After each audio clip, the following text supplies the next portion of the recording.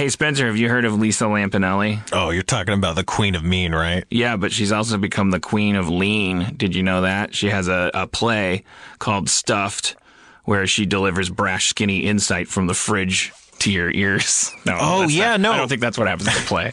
I've actually heard reviews for the New York Times that have said Stuffed offers laughs, genuine pain, and even a bit of insight. So, yeah, I know exactly what you're talking about. Why? Is that relevant to anything?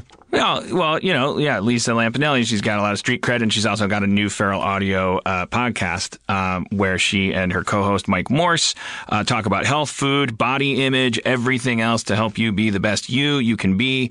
That's a real hairpin turn for the Queen of Mean. She's stopped stomping on political sensitivities long enough to help you self-actualize and engage in some self-care. So what? She dishes out some tough love as she takes your questions about being fat, being skinny, being anything but right, and helps you grab a little self-acceptance? I mean, is that what we're talking about? Yeah, but there's other stuff too. Like if you want to get yelled at by Lisa, you can email getstuffed@feralaudio.com, and maybe she'll make you feel like a piece of shit on the podcast, or maybe she'll make you feel better. You don't know with Lisa Lampanelli. She's the queen of mean and lean.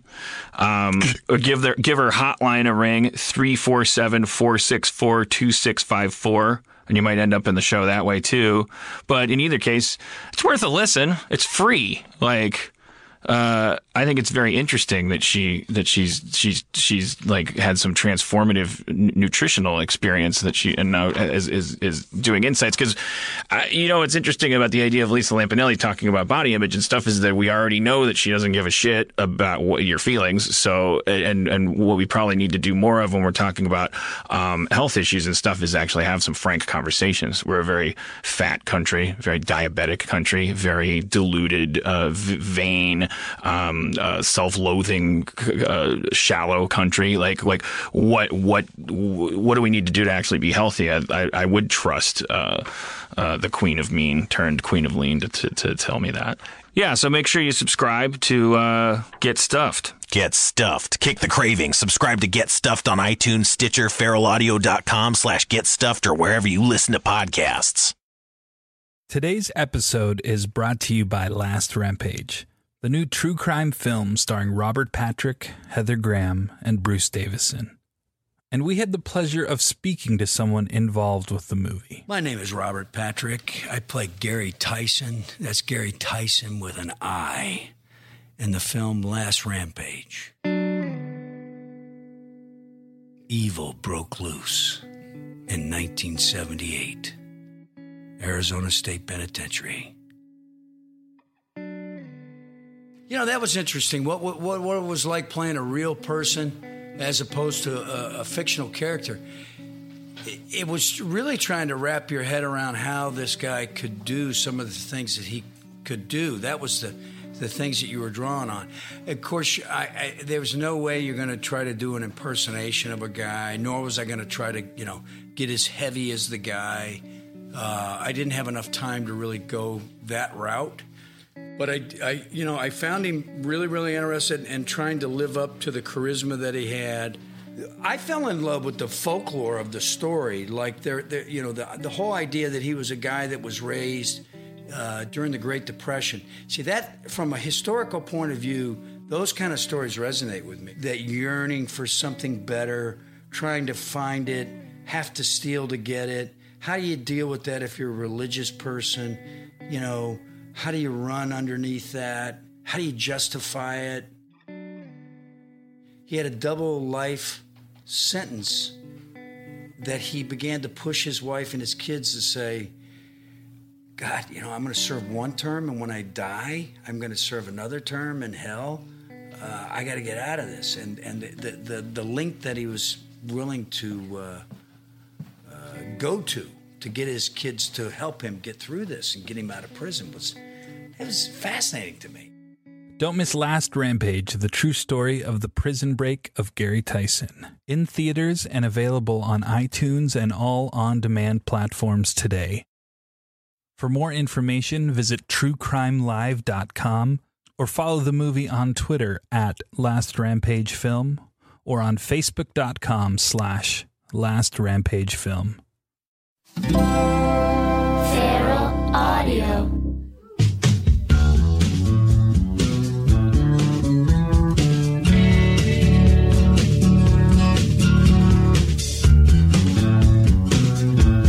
all, welcome once again to Meltdown Comics Theater's Nerd Melty Towns.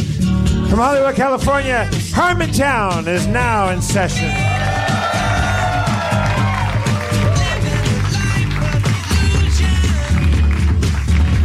Won't you please keep those applause going and welcome to the stage the mayor of Harmontown, Dan Harmon.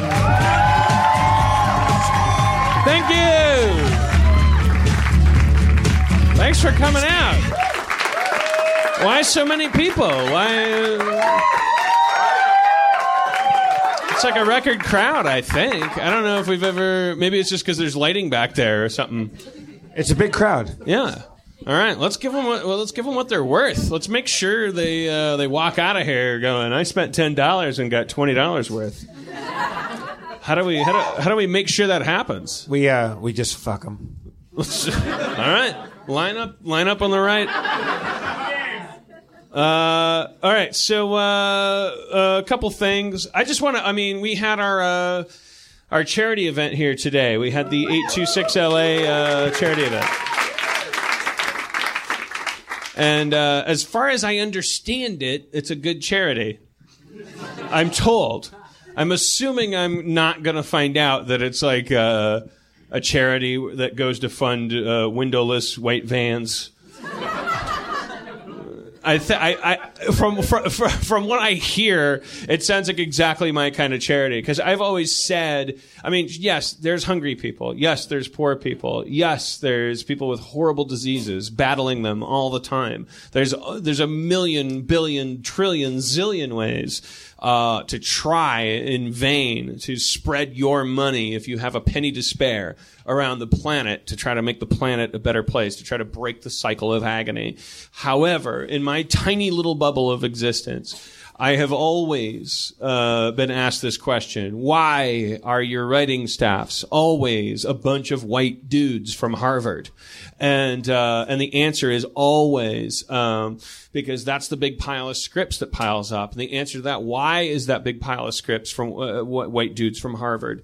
The answer is because those people have support systems. Those people are willing and able to spend 15 years pursuing the agonizing field of writing while their parents support them and things because their parents told them it's possible for you to be a writer, et cetera, et cetera. It all trickles back to this idea that when you're in 6th grade, did anyone ever come to you? Did anyone ever come to your public school and tell you you could be a writer? You can do something creative. You are allowed, while you're thinking of being a princess, while you're thinking of being an astronaut. Have you ever considered the possibility that writer is an occupation and that doesn't happen? Now, I don't think that if you tell 6th graders the world over that they should be writers, that they're going to then wander into a world where they're totally supported.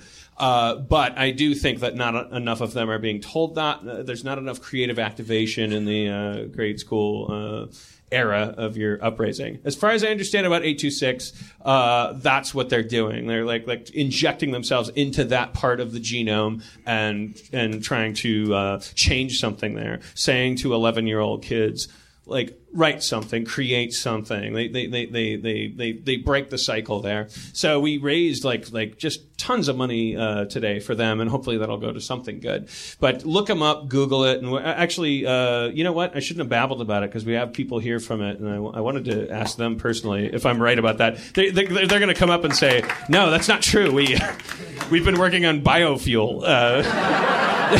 You got it all wrong. Did you have a teacher, Dan, the first teacher or somebody that supported your writing as a kid, or your brain as a child? I did. Because I grew up in the 70s in Milwaukee, and every time I expressed an interest in reading and writing, there was somebody, whether it was my mom or some well-meaning teacher, there was somebody that said, holy fuck! They always responded that way. I don't know why you guys are laughing at that. I'm saying like that is a thing that doesn't happen for everybody, and it may very well be, as far as I know, that may be why I ended up being halfway decent at what I do. It may be just hypnosis. But there's a story you might have told before in Harmontown about you being like you were separated and went into that little room. Yeah. In the 70s, it was still okay to like grab kids that showed an interest in stuff, and you yanked them out of general pop, and you threw them into a closet, and you said, "Okay, how smart are you? Show us." And they still did that with me back then. And I was like a weirdo, and they cranked me up, and then they threw me back in when Reagan got elected. And then I was like, stop! Why are you hitting me? It was tracking. I mean, there's a sinister side to it, and a humanitarian side to it. I think that the bottom line is like kids, you can't farm them. You cannot farm education. It doesn't work. You have to like every single tiny little human brain is the whole thing that's for sale with the human species is diversity. It's the idea that every little cranium contains not another kernel of popcorn, but in fact a potential Picasso. That doesn't make it shameful if the thing that pops is a delightful garbage man. That's not shameful. What's shameful is treating them all the same. That's what's shameful. You have to regard every pre-Picasso brain as if it might be a Picasso. So, Dan, are you pro-life? No, maybe not. Then it gets more complicated. Once the sperm hits the egg, fuck that thing. Flush it down the toilet. But for God's sakes, once it's got a head, I don't know. Anyways, I rolled into this stuff early because so why don't we let's just bring up Tyler. Where's Tyler? Is he in the front row? There you are. Yeah. Are you willing to come up? Are you cool coming up? Tyler. Grab a mic and have a seat. Did I get what did I get wrong when Tyler is one of the. You were there at the beginning of 826. Yes. What became 826 LA? You were there in San Francisco. Yes. Yeah, I was. I feel so old now thinking about this because I haven't had to think about it. 12 years ago, right around now, I was one of the first students at 826 Valencia. There was a clap. That was adorable. I don't know why I should get a clap, but. So you're one of the first students? Does that mean you were one of the first beneficiaries of 826's existence? Yeah. Yes. Okay. Yeah. So you weren't one of the founding members of this charity. You were one of the first kids that benefited from this. Yeah, and it was started by Dave Eggers out of San Francisco. He's the author. He's a Pulitzer Prize finalist for Heartbreaking Work of Staggering Genius. He wrote the script for Where the Wild Things Are, the movie. Done work with Spike Jonze, many things like that. But the guy that wrote the book Where the Wild Things Are, he started a much better charity. It's more pure, it's more beloved. It's called 937. Not that we can measure these things, but yes, it's called 937 Earth. It's a higher number. Yeah. Earth. But I guess the biggest thing for anyone to take away, and I do know because I was introduced by Harmontown just by finding it online, that there's so many people around the world listening to this right now, when they do listen to it in the future, that 826 is not just LA, it is not just San Francisco. It is 8 cities in the U.S. They are always looking for volunteers. Just for a 2012-2013 year, they served 34,000 students. They had over 4,000 volunteers nationwide. But they are always looking for more. So it's not just your money, that they would always love your money. And if you ever want to spend that, each store across the nation has their own niche market that they like to sell things to. So here, if you happen to be a time traveler, their storefront is for time travelers. San Francisco is a pirate supply store. I believe Chicago is a robot supply store. No. New York is for superheroes. And I mean, at the root of it is tutoring, right? Like yes. It is creative writing and tutoring. So it's a thinking man's boys center. What was that? When I was a kid, it was like keep the kids off the street. Try to keep them out of gangs. There was like what were those things called? The YMCA's. Well, it was YMCA or Boys Club. Boys clubs, yeah. I was in a boys club as a kid. I don't know under what circumstances, but I do know. Desire. I was the Connect 4 champion. That's awesome. That's how low budget that boys club was. Don't sell yourself short. I'm sure if it was global, you would still be. No, I'm saying I'm sure you're really good at Connect 4. No, but we didn't play rugby. We played Connect 4. No, but I bet you're really good at Connect 4. Oh, there's two things I'm great at. Connect 3? Connect 4? I will challenge anybody to Connect 4 or Boggle. I will beat you. I will beat you at Boggle. Yeah. Right. I believe you. Yeah. I have you. I mean, at 8. Now, also that said, Dan, I will tell you right now. Here's a couple things I'm bad at. I'm terrible at foosball and ping pong. I can see that. Just based on tonight, you're terrible at bragging. just in I haven't begun to brag yet. No, I know you can do better than that. Tyler, is it just me or Tyler? Little Jason Sudeikis. Do you see this? It's a little bit of Jason. Okay. I don't know if that's a compliment. Yeah. Oh, it is. Oh, yeah. Oh, sure. He's dating Olivia Wilde. All right, so you were a little fella, and how did you encounter 826? Like you were where? I was in the East Bay, and I read Dave's book, and it did quite a lot for me in terms of his honesty. And what I found so amazing about today is that two of my favorite things came together in that I think you and Dave actually share the same mentality of pure honesty. But I'm better than him. Yes. I'm assuming. Of course. Okay, all right. Yeah. It's not important, but whatever. No. I mean, there were scales. You're assuming. Yeah.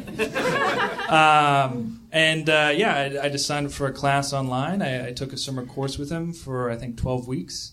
And, it was an amazing experience. Stayed in contact, and it's helped me for the last decade. So since the last decade, I mean, thousands of students have been helped reading, writing, tutoring. Some famous celebrities help out kids that they don't need to. They're not paid to do so. Spike Jones helps out a lot. Nineveh and many people in the writing circles. If you go in there and tutor a kid, like my biggest dream is like to do something that I felt like I could. I want to feel good about myself, and yet I don't want to talk to people. I don't want to go near people. I don't want to help a kid. Not really. I got it. Not in a physical sense. No, I got it. The kid's like, I need help. Checkbook. I want to. You want to not help a kid. I don't want to. What I don't want to do is tell the kid, is help a kid that would be me at 11, 12. The kid that would be me would be like, fuck you, old piece of shit. Why am I want to go play on my Commodore 64 at home. And I'm sure that's not still a problem. No. I'm sure they've grown beyond that. We've solved the Commodore 64 problem. Thank God. Is there an archetypal kid that you would want to help? Like, if you could imagine the kind of kid that you would... It's the kid, it's me, but it's the same kid that would be hard to help. This dirty-faced little piece of shit that didn't trust anybody, let alone anybody that was telling him what to do. I grew up, hating adults, not wanting anybody to tell me what to do. I needed somebody to... I valued very much my parents when telling me... My mom was unconditionally supportive of me, creatively. If I did anything, my mom was like, "Holy shit, that's amazing that you're doing that." I don't think that's something a lot of people have. But at school, if somebody told me what to do, fuck you, karate chop, every mental karate chop ever. Anyway, so what have you, since you were a beneficiary of this, have you become a benefactor of it, aside from the fact that you came to the sale today and spent untold millions? Oh yes, it wasn't noted, but you're welcome for all the cake. Have you become active in the? Sadly, I moved away from the country for a couple of years, and even now I don't live nearby. So you went to Russia, didn't you? Because you got taught to be a communist by this horrible socialist organization. I went from first world to second world, and now I'm in third world, technically. So that's what happens. But no. Even from what you were noting, if you don't necessarily want to be in front of a child and tell them what to do, the thing that I can understand it. It's a very odd situation. They're frightening people, children. Yeah. Oh yeah. The thing that actually inspired me the most is that on the walls, at least in 826 in San Francisco, writers would donate their first, second, and third versions of scripts or books. And you would see famous names like Coppola on his script, and he would just X out huge portions of it. And it was supposed to instill in kids this idea that even some of these luminaries do not get it right. You are always working. It doesn't matter what your name is. And I never met any of these people. You could just walk up and see someone's name that you knew, and you realize that it's not always right the first time. Yeah, I would love to. Yeah, and God damn it! As long as I don't have to touch them or look them in the eye, like I will. Why are you afraid? Why are you afraid of children, Dan? I can't do it. I can't. Kids don't like me. They don't like some kids like me. Do you know that? It's really touch and go with me. Like it's like Dino's kid, who's now it was like when she was a little larva, like toddler. I would go like Mr. Flappy Arms, Mama, Mr. Flappy Arms, and she'd be like, ah! She loved it. And now she's like 15 or something, and she's got the cell phone, and she's just rolling her eyes, and I can't even. I can't be in the same room. You're afraid of 13-year-old Dino's daughter right now? This is kids who are really actually cognitively active. Like, why is a kid more or less frightening than an adult? Because they're able to judge me. Well, adults are too, right? Why? Well, yeah, but adults are co-opted by me financially. I own all of them. Most kids don't have a filter. Right. So you're afraid of children because you don't own them yet. Correct. Yes. Like Willy Wonka works for me. The girl that turns into a blueberry, she's still got something over me because she doesn't understand finance yet. I'm figuring this out at the same time as you are. I guess that's what it is. I think we can agree that we haven't figured that one out yet. I skipped a step where I skipped being good at football and went right to owning things. But we've talked about the fact that you're not good with you're not comfortable around strangers or other people for that matter. But are children more frightening than adult teenage children? Yeah, I don't think there's anybody in this room that's like, I love teenagers. Give me except in the most horrible sense. There's 8. Whoa, that guy. But I mean, teenagers are, for good reason, we send them to war and we worship them, and we are looking to them, and they don't know anything. They're like this monolith of energy. Everything comes off of them, and they don't know what the fuck they're doing. And almost capitalism really fucks them over in that sense. The baby boomers celebrate that day when the fucking Beatles played on Ed Sullivan or whatever. That's their big day. Bigger than the moon landing. You see more footage of the fucking Beatles playing on Ed Sullivan than you see of some Yahoo landing on the moon. Fucking moon is a fucking thing, a rock far away. How many times, Robert Zemeckis thinks that the Beatles playing on Ed Sullivan is a bigger deal.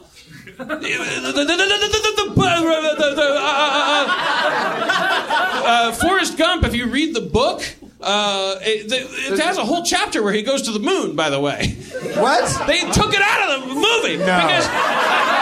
No. Because it's not interesting to baby boomers. There's no book. They will mention in passing that they landed on the moon. There's no book. Forrest Gump was a fucking book. Are you kidding me? There's a book? Somebody tell this asshole Forrest Gump was a book. Forrest Gump was a book, motherfucker! Sorry. Yes, Forrest Gump was a book, and in the book, he goes to the moon. Yes, Forrest Gump. He doesn't go to the moon. In the Forrest Gump book, Forrest Gump is legitimately Down syndrome. No. What do you mean no? Well, 3 people said no. Well, okay. Forrest Gump is pretty much labeled as legitimately, like, it's pretty clear that he is, like, really low 90s IQ. Like, he's like... He's an American. Sub-Belushi, like... I don't know what the politically correct term is. The book takes you through all of the interesting shit. He throws his medal, the congressional medal, the thing. In the book, for instance, he takes his Purple Heart and he throws it on the steps of the Capitol building, and he hits a senator in the head. And that senator's name? Forrest Gump. I don't know. No, there's that. I'm saying in the book it's more inflammatory. It's more passionate. It's like Cormac McCarthy, like version of Forrest Gump. Did you read this book? Yes, I did. I thought you didn't read books. I know, but sometimes I just grab one and just leaf through it. The one book you read was Forrest Gump? I'll page through them. I don't qualify it as reading. I just think, okay.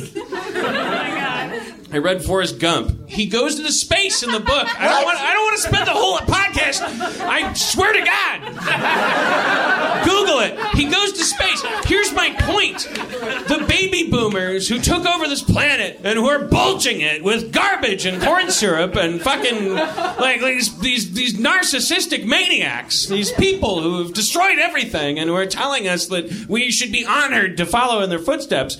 They landed on the moon. They always tell us that, but what they're really, really proud of is like fucking Ed Sullivan show. He loves you, yeah, and everyone's like, garbage. I can't remember why we were on this topic. You hate teenagers. Yeah, we were trying to help the kids. Teenagers, okay. The idea that teenagers are an entity. The idea that teenagers, in spite of not being old enough to go to war, not being old enough to drink, not being old enough to drive a car, are somehow this center of capitalism. That is a baby boomer invention because they were that age when they became sentient. And we are living in the shadow of that fucking gross willow tree. And that results in all of us going on YouTube, 48-year-old people telling Miley Cyrus that she's a slut in the comment section. Like, what? Let her be a slut? What the fuck did she do wrong? She's a fucking teenager. Let her be a teenager. And fucking Justin Bieber, I'm on his side. I'm still on his side. No. Still pro Bieber. No. Why are you I'm pro a believer. Bieber? He's a little douchebag. No, he doesn't have a right to be a douchebag or not. He's a fucking child, and it's capitalism. He's capitalism that you hate.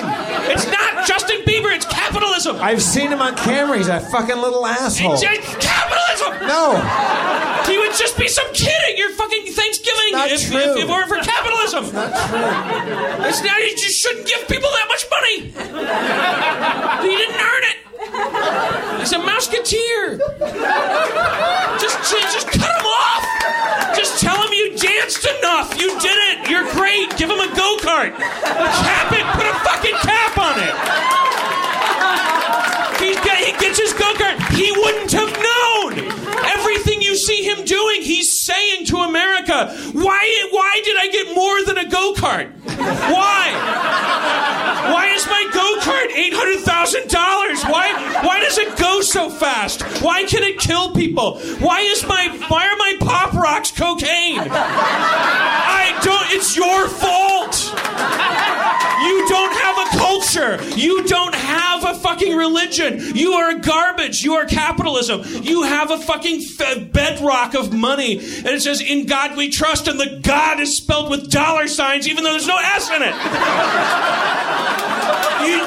None of you get to blame him for anything. Just sit on the fucking internet jerking off with one hand and making fun of Justin Bieber with the other. You're not doing anything. He's a child. He is. What would you do with $1 billion? What would you do? He's 19, though. He's gorgeous. Okay, all right. And he's a genius. Dan, I think you buried the lead on that one.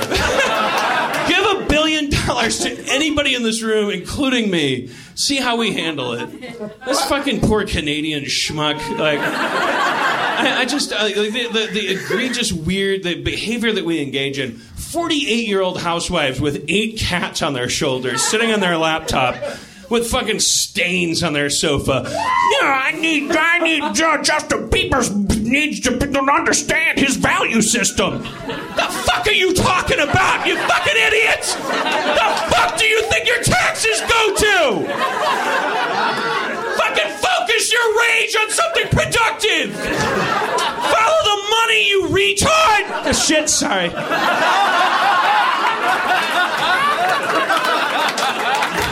Edit it out. Edit it out. No, leave it. It stays. No.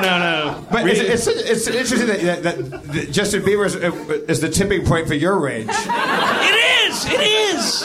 Because I see him like they put him on TMZ and he's in that deposition. Yeah, but and he's when he talks, he's a little. I don't know what I'm doing. I don't know what I'm doing.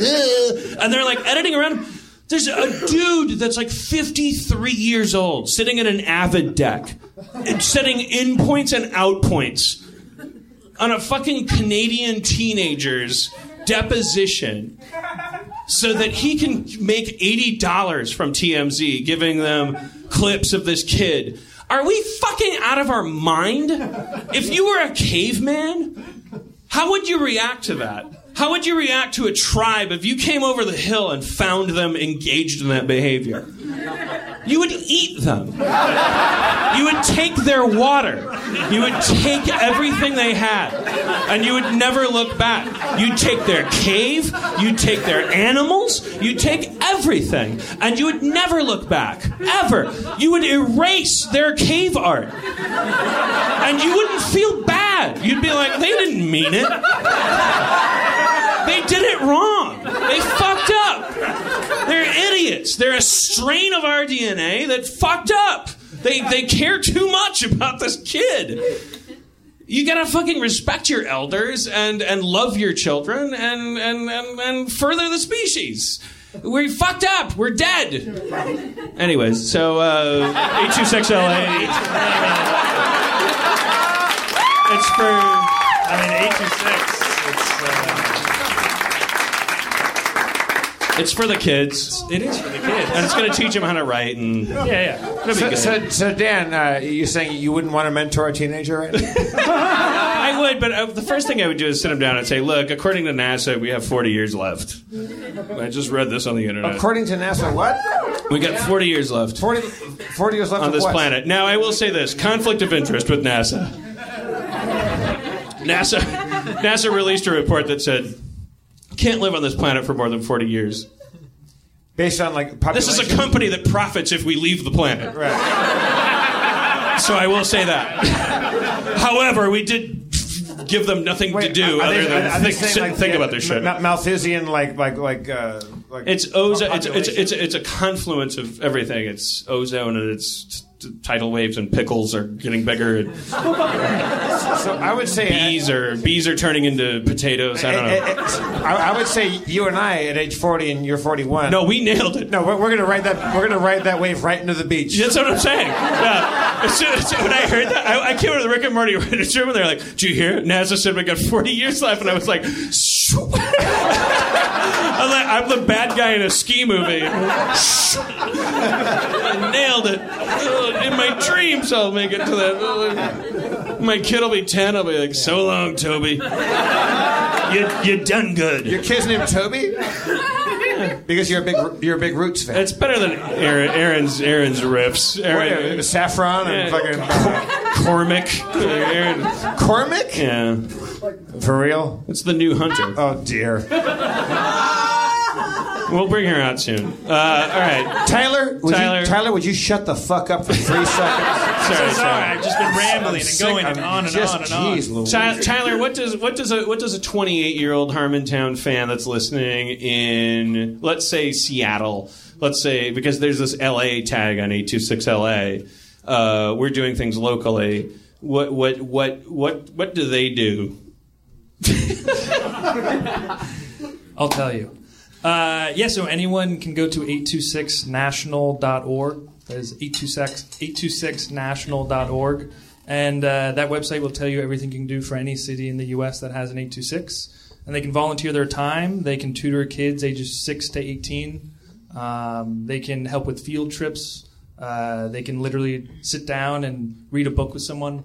It's all the things you don't want to do. They have to, yeah. But an objective says, one of the coolest things is they bring kids into these field trips into these local centers, and the kids get to write a book, and they leave that day with a bound book that they wrote, which is...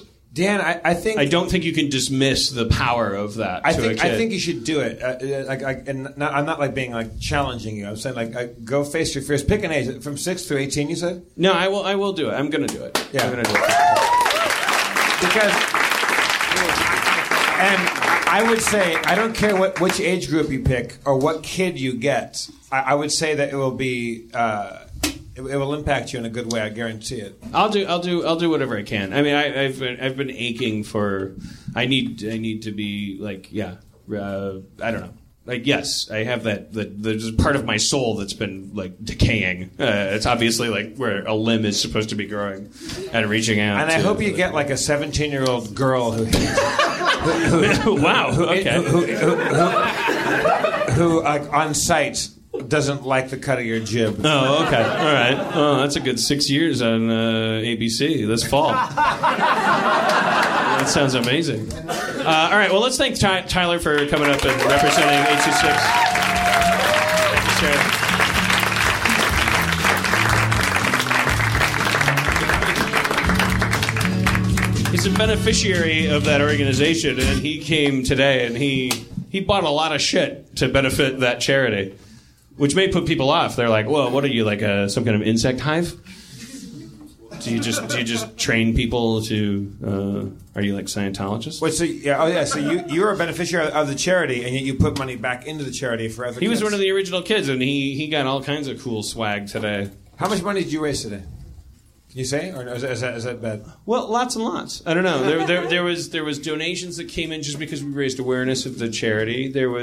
We had a nice garage sale today where 50 cents for my Tootsie DVD, and and there was also, I was walking around with a sign around my neck that Aaron put around me that said $50 to do a shot with Dan Harmon, and some of these people that took me up on that, I think.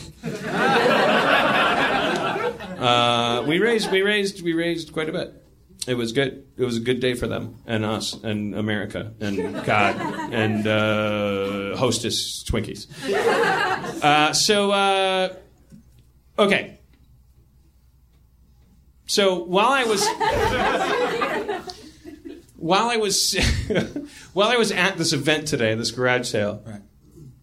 I don't usually pay attention to this stuff.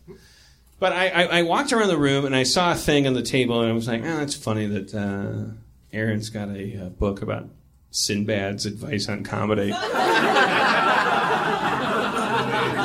She had a book that was like the comedy Bible, advice from. It said Jerry Seinfeld, Paul Reiser, George Carlin, George Wallace. I just rattle off. What's that? Unfortunately, it's called Comedy Insights. Comedy Insights. And on the cover, it's just this 2-column list of people. And I swear to God, every single person on that list is, you can let it go. And then just right in the middle of it, it just says Sinbad.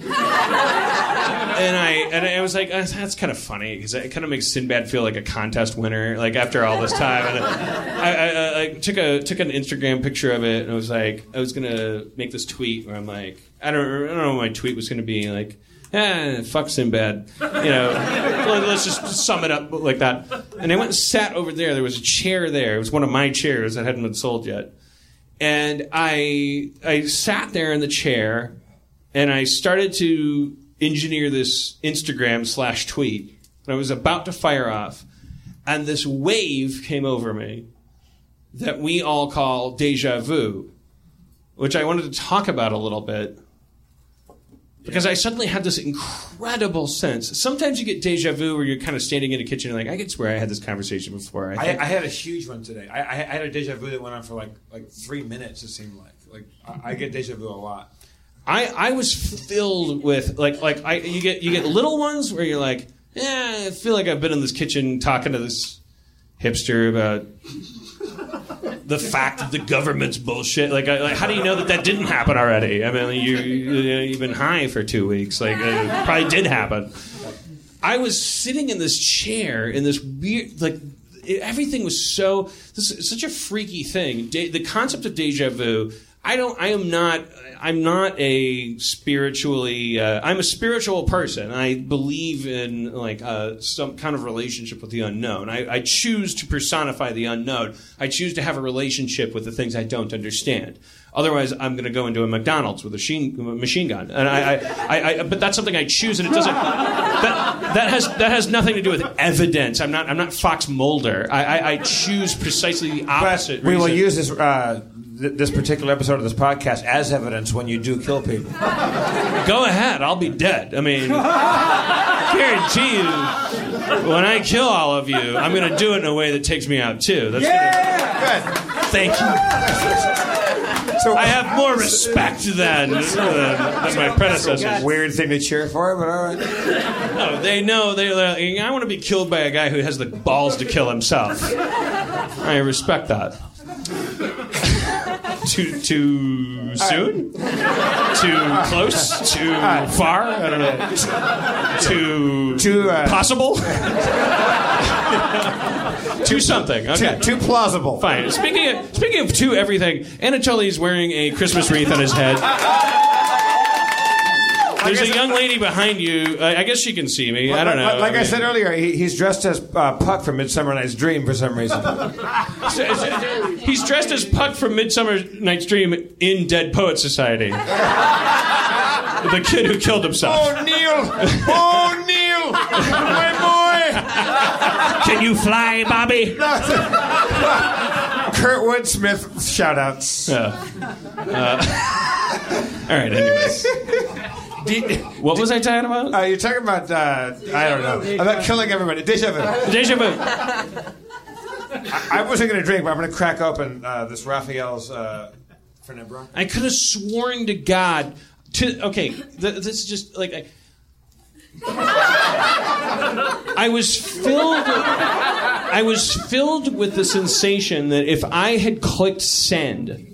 or tweet, or whatever the button says. Okay, you gotcha. You gotcha. GoPro, whatever it says. Are you Teddy bear. I don't know what. Are you in a Samsung? Did you say Samsung? You gotcha Samsung, right? You gotcha Samsung. That's what the button says. You gotcha. I was absolutely convinced that if I did it, I was going to die, and I didn't do it. I was. There's no. You don't have to clap. It really doesn't. That's Wait, not because you're having deja vu. Because the deja vu was that convincing. I was actually that convinced that I was living in some weird nexus of time and space. That and I part of my memory of sitting. When I was sitting there and I was looking this way and I was looking at an image of like a bunch of weird shit on a table. That was like a weird garage sale thing, and I was looking at like a tweet that I was about to click send on, and I had this sudden sense, I had this memory of like a dream that I had when I was a kid of that image, which I didn't understand at the time, because obviously there was this space didn't exist, so I was remembering... Yeah. A memory that I remembered having when I was younger of this same space, but I also remembered not understanding what any of it meant, but I also remembered that I was about to click send on something on this device in my hand, which in my memory didn't make any sense because it didn't exist in my childhood, but that when I clicked send, I was going to die. So I didn't click send. So the question is Sinbad's publicist God? No. Which would explain his presence on the cover of that book. I think Sinbad is the universal contest winner. I used to have deja vu twice a day, every day for a long time, and deja vus that went on for a long, long time, and so I had to look into it. And I've heard it explained as it's an iron deficiency. So I need to eat more iron, like more spinach and shit. Spinach. Yeah. Although spinach. The reason why Popeye eats spinach, the reason why people think spinach is iron like heavy, it was a typo. There was it was supposed to be Spanish. There was some like early, like I don't know what year it was, but there was something where they like early days of the FDA, but before that they typed up how much iron spinach had in it. And there was a typo of a decimal point, and it made it seem like spinach had zillions of percentage points of iron. It doesn't. It doesn't have more iron than most green vegetables. It was just a typo and a thing. But that got lots of press, and that's why Popeye they ate lots of spinach. But back to my point. It was explained to me that deja vus, because I have so many of them. When I have them, I've been here and I can predict the future. Like the guy's gonna walk in. Oh shit, there's the guy. And think of no. You're seeing a guy walk in, but your synapses are firing twice. It's like a hiccup. It's a multiple. So it feels like your brain is folding. But here's the fucking. But when the synapse fires the second time, it's sensing it for the first time, and the first time it happens. It's been stored as subconscious memory, which doesn't have a date stamp on it. That's the great. That's it. That's what's happened. That's what happened. Yeah. It felt like I was like 8 years old and dreamt it. And you're going into a drawer in your subconscious mind that has no date stamp. It's just this weird like grab bag of stuff that it feels like a dream, a childhood memory. It happened a split second before, or a nanosecond. So your entire life is like your mom's rubber stamp collection. Tell me more about this. My mom collects rubber stamps. She's got a snowflake for Christmas. She can bring it out every Christmas, but if she chooses to, she can bring it out for Mother's Day. She doesn't give a fuck. It's whatever you dip into ink, and it's just like fucking stamps. Your brain has stamps, and it just goes. But you used a royal we on that one. Okay, my mom's crazy and has a rubber stamp collection. I'm saying your brain is it's origami. It can fold in on itself. Our perception of reality is based on, this happened and then this happened. But we, in those fleeting moments, we can feel like something happened an indeterminate time ago. Yeah. And if you killed somebody... Here we go again. If you killed somebody and then someone came up behind you and hit you in the head with a shovel... And then you woke up in a hospital bed, and somehow the person you killed tumbled down a ditch, and they fell into a tar pit, and they sank, and they didn't have family, and no one cared. Let's just say. And they were a babysitter that you got on Craigslist, and you looked into it. No one knew she was at your house that night. And you were in the Lower Bay area, and it's filled with tar. I'm doing a bit on the side. Are you planning a murder? Saying theoretically, you hit someone in the head with a shovel, they tumble down a pit into a tar pit, they sink down. You at the same time, your friend comes up behind you and goes like, "What are you doing? You're missing the party," and they've got such a static charge on their feet that when they touch your shoulder, you get amnesia. This is a theoretical construct for the purposes of an existential... Do you understand? If a tree falls in the forest and no one's there to hear it, I'm saying one of these things. What the fuck is going on? This is all in Forrest Gump, the book, right? So you wake up in a hospital. You don't remember this person who fell into a tar pit. No one else does. That you killed. You never remember that you did it. Why? Because the guy... Because your brain stopped working. Because of the static amnesia. Do I really have to, do I have to be such a fucking sci-fi wizard that I have to construct like a device, a helmet that comes over your head? I'm saying if you don't remember...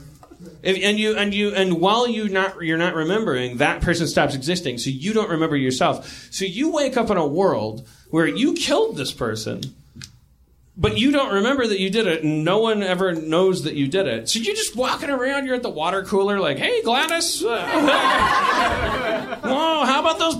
don't go there. And you're like getting mad too. You would be getting mad about like someone would go, hey, did you hear Steve cheated on the billiards pool or whatever the fucking office? I don't know what these office people talk about. You'd be like, he did what? Well, that's not fucking cool. He shouldn't do that. Like, you'd be mad. I'm mad. I have no idea what's going on. This is the human condition. If you don't remember, where's this guy going? He's got to take that bad of shit. All right, that's fine. I don't mean to shame you. I'm not trying to shame you. I met this woman. Her name is Alice Flaherty. She's a famous crazy doctor from Harvard. From made up name world. Alice Flaherty. Alice Flaherty. Yeah. You can look her up, and she's okay. Let's all look her up. Yeah, dude. Yeah. Alice Flaherty. Harvard. I think she's the chief chair of neurology there, and she teaches at Harvard. She's the head of neurology at Boston General, I think. And I met her, and she's like tiny little gal, and she walks on the tip of her toes, and she's hypergraphic, and she writes down everything she thinks about. Like I read about her, and I met her, and I said something about I was telling some story, and she wrote it down on her arm, and I said, "Will you pull up your sleeve?" And she was like, "Really?" She pulled her sleeve up, and she had writing all up her arm, and she's hypergraphic. In her, she has crayons, like a certain kind of crayon that she can write in the shower. Her shower in her place is nothing but writing, and her ceilings in her house are a bunch of bulletin boards hung like next to each other, so she can put like Post-it notes on it to create more surface area. She's hypergraphic, and she is a walking CAT scan, and she can walk into a room full of people, and she can see something going on with people, and she goes like, "Wait, did you ever go scuba diving?" Well, yeah. Okay, you have temperature reversal. You touched a certain kind of coral, and like she just reads people's minds and stuff like that. And I was telling a story about how I fainted once, and she goes, "Wait, what?" Like she overheard me. I wasn't telling it to her. I was telling somebody else. She goes, "You fainted once? How old were you?" I go, 22 or 3. She goes, "Had you just peed?" And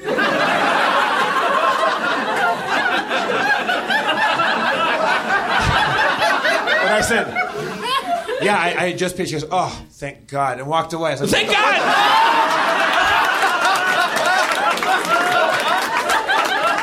She just left you with that.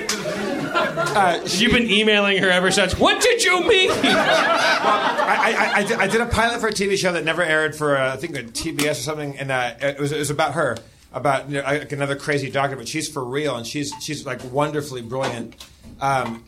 There was an actor in a scene where I was playing a neurologist, and an actor was brought in on a gurney, and he had he was having a brainstem herniation. There was a farmer, and this is based on a real thing, had touched a electrified fence, and he had a pacemaker, and it gave him a brainstem herniation, whatever that is.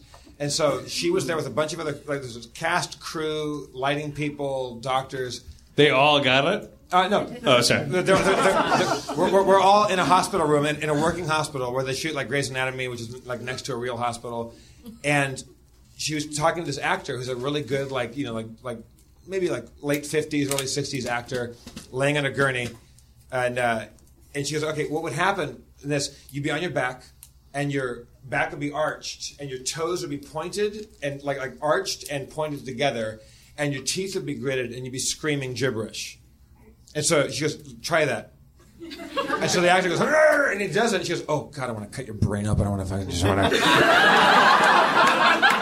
Because she explained to me later on, she's like, neurologists we're not like therapists. We're werewolves. We're zombies. No. We're zombies. We want brains. Like your brain is a crossword puzzle, and we just want to figure it out. She's like your brain is so fascinating. She's like, "Jeff, when you talk and you do this with your hands," she goes, "Do you have, like?" She would say, "When you wake up in the morning, do you do this?" I go, "Yeah."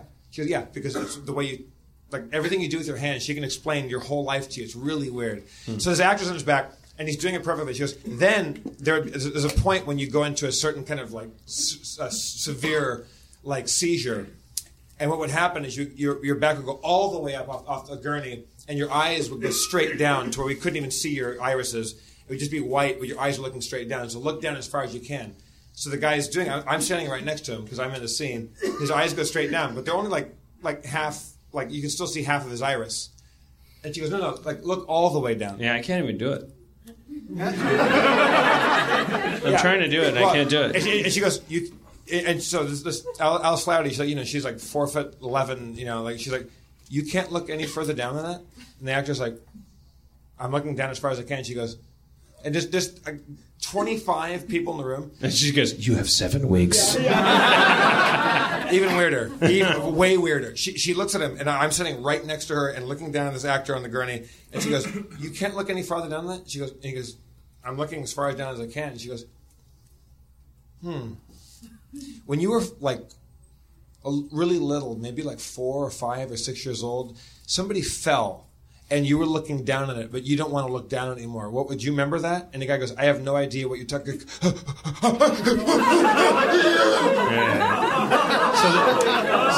So this was a CW show. No. This was for real. Okay, all right. It was for real. All right. And it's for everyone, and also some of the people in the room are actual medical, the people that are consultants that are there to make sure that you're doing it right in a hospital setting. And everybody goes fucking silent, and she goes, now look down, and his eyes go all the way down. Because and then she goes, I want to talk to you later about that. And everybody all the fucking hair on the back of my neck stood up. And I talked to her later, and she goes, the brain is this thing that if you touch it, it feels like toothpaste. It's this weird mass of goop in our heads, and we'll never understand it. But she can walk into a room and go you went scuba diving once. And we made a bad pilot. Yeah, she wasn't able to your eyes are looking at the TV. What are you seeing? American Idol. They're able to look away. What are you watching? Weird crap with no explanation. I have to say the coda to this is amazing. It's we did this thing, and she's like, you guys are you actors. She goes, it's so funny. It's like, you're the worst neurologists in the world. You are not doing it right. I was like, why? She said, because neurologists, we're bad with people. We only want to solve the puzzle of the human brain. We're not good with human interaction. But you guys, you come into a scene and you touch the other actor who's going through this thing. You walk in and you put your hand on the shoulder, you smile. And she's like, we know that you can reverse engineer happiness by smiling. You can actually tell people, raise your cheeks up, and it actually creates joy. You can reverse engineer happiness through faking smiles. She's like, we know that, but we're bad at it. So she wrote an article about how actors taught her to be a better neurologist. And so there's a picture of me in the Harvard Medical Journal. All right. Let's bring out my betrothed, Aaron McGathy, who...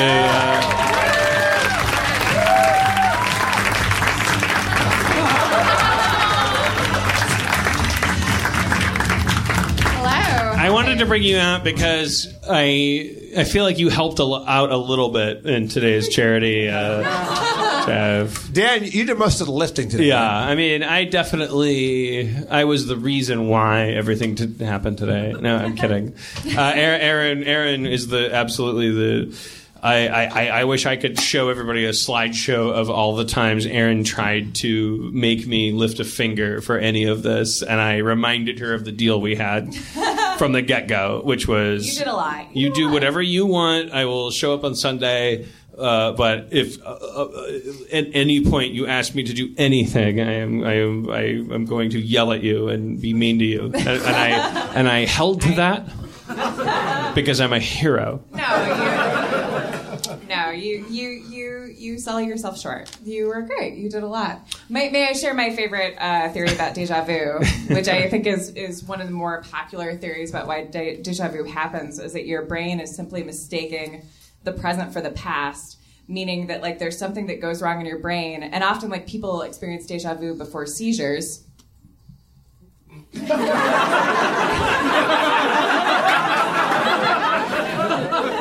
Did you just put the goocher on me? I'm saying, can we all just watch Jeff with spoons in our pockets? But I'm joking. It's all time because people used to put spoons in people's mouths, seizures. Anyway, but the idea that your brain, it's just like a neurological misfire. The idea that your brain can actually be like, no, this happened before, but it's the idea that we have a condition in our brain that says. Yeah, I think it's what Jeff was describing. It's sort of like the engine's kind of like it's a backfire. Like when your muffler goes pop, it's because like something's happening with the pistons. Your engine is going. That's the insane thing, is that like our brains are designed to go down these railroad tracks that we are like, we take for granted happen at a slat, but there's absolutely no reason why a brain on a railroad track can't, for instance, just go backward.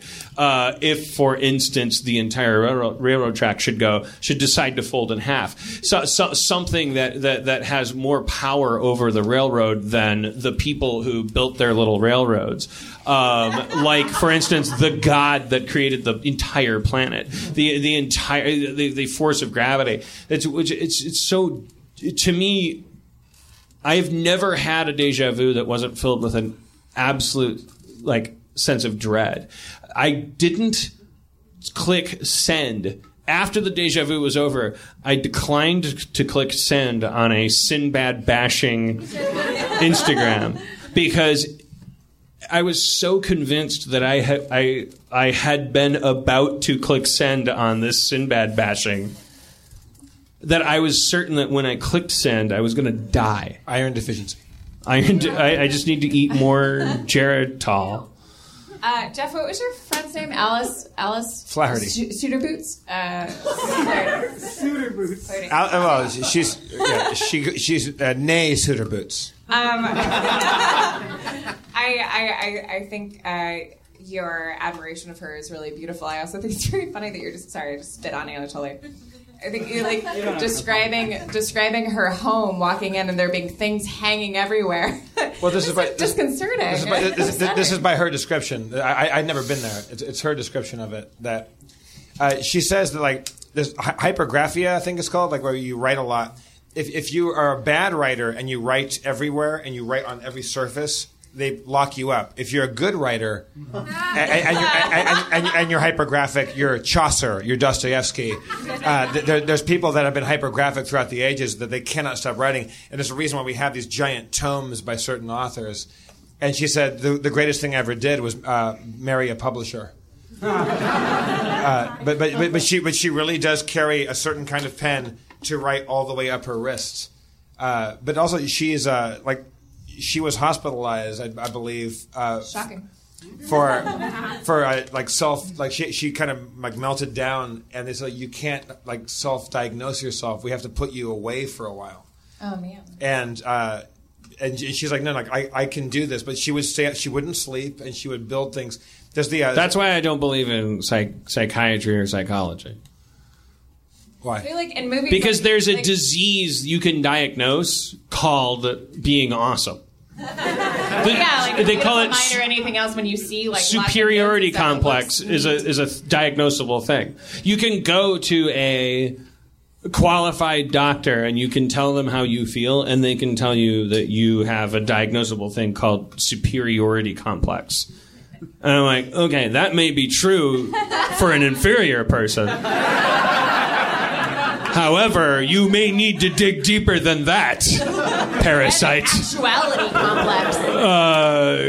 Keep going. Yes, I am. I have a complex about how superior I am. Superiority complex isn't superior enough a name for what I have. Yeah, but I'm being glib. But that's the failing of studying the mind.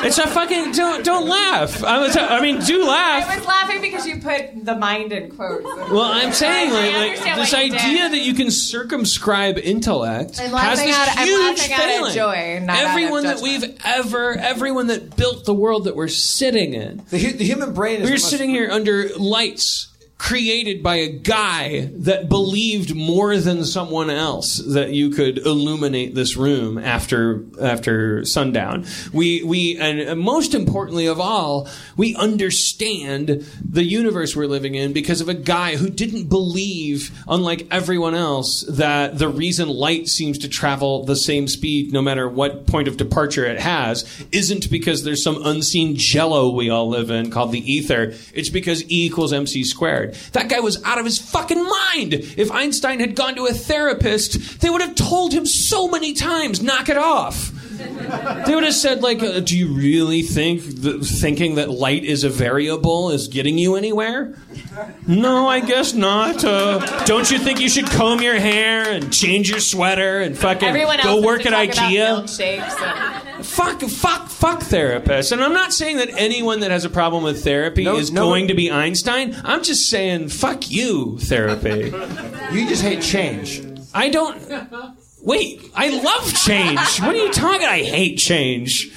Einstein loved change. He was like, change everything all the time. He died going, I didn't change enough. But Stephen Hawking is like, I can't change enough. Like, he's trying to change everything. Every day he's like, oh, fuck my body. Only my eyeballs can move. I still want to prove how fucking retarded God damn it, I said it again. Dan, you're especially always trying to soak up positive. You've come down pretty hard on retards on the show. My sister's retarded, so fuck everybody. You can't keep cashing that chip in, man. I mean, I gotta try. I know I can't. You especially seem to always seek out like positive things to change about yourself. You just don't like therapists because they're not as smart as you most of the time, because most people aren't as smart. What more reason do you need? No, I don't need any. I agree with you. I think that's a valid thing. I don't think it has anything to do with change. We have a hand shooting up, and we like to respect this at Harmontown. Why is your hand shooting up? Adam Goldberg told me to go for it. No, I did. Oh, whoa. Well, what's thesis? I've been saying. Hello there, my name is Liz. Hello. Big fan. We're in a safe place. I have been seeing a therapist for 4 years, and he is much dumber than me. All right. And I think what you're saying about therapists is something that's untrue. They don't try to make you act like a normal person. I think you're a little bit angry because you don't actually have Asperger's, and a therapist would tell you that you're just kind of a jerk.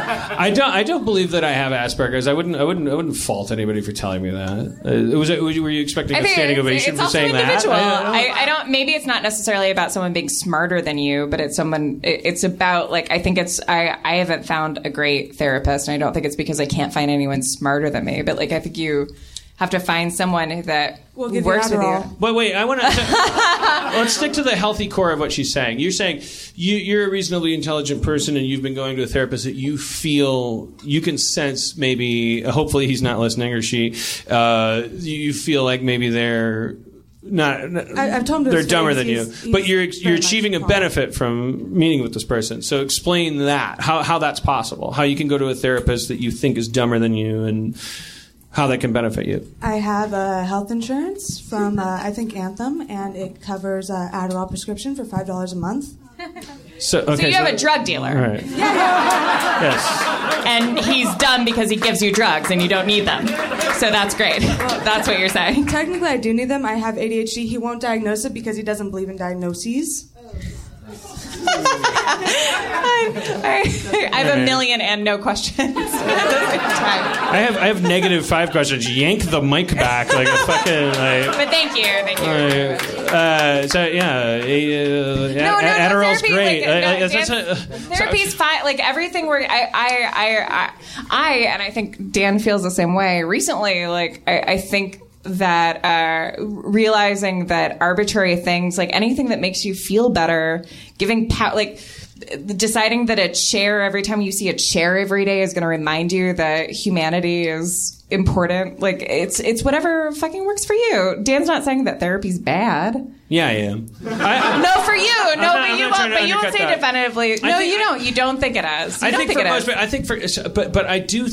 there's a fucking danger in it. I do. I agree. I think that the idea of therapy is founded by, like, there is no such thing as a revolutionary therapist. There is no such thing as a person who sets up an office in a mini mall and sits there with a clipboard and waits for patients to come in and sign their health insurance forms and can't wait to tell that person that everything they thought walking in is bullshit and they need to go out and fuck it up. But when someone comes to you and says, Dan, like, I have a therapist and I don't know if I'm an asshole, but this person works for me, you don't say to them, that's not true. Like, you're happy for people to do their own thing, right? Marriage.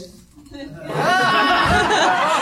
mean, you're fine with people. Yes, people who are already happy with the way things are going, who are having I'm putting like too weird fine a point on a speed dumb bumps. I think that there's ways. We got another hand coming up from the middle of the crowd. I don't know why. I hope it's not just okay. I won't say what I hope it's not. Hi. Hello. I'm a big fan. All right. Hi, well, thank you. I just want to say that I didn't go to therapy for a really long time, and I started going, and she's amazing. And it's not because she tells me anything new; it's because she supports the ideas I already have, and she's a fucking awesome feminist. And all right, now tell her she's wrong. Tell her her feelings are bad. Tell her her joy is wrong.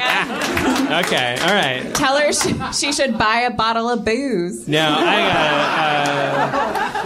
I drink plenty. What's your? Are you willing to say your name? Or? Yeah, I'm Zoe. Zoe. Hi, everybody. Hi. I did go. Okay. Okay. All right. Here's where I come clean. I went to a therapist once who I think was awesome. Whoa! Shit! And he was way too expensive. Way too expensive. Like if I had my mental health would have cost me my home, my everything. I would have been under a bridge, being like, I get why this bridge deserves to be over me. I just fucking bailed because I got nervous because he was not covered by Blue Cross or Blue Shield or anything, and I just bailed.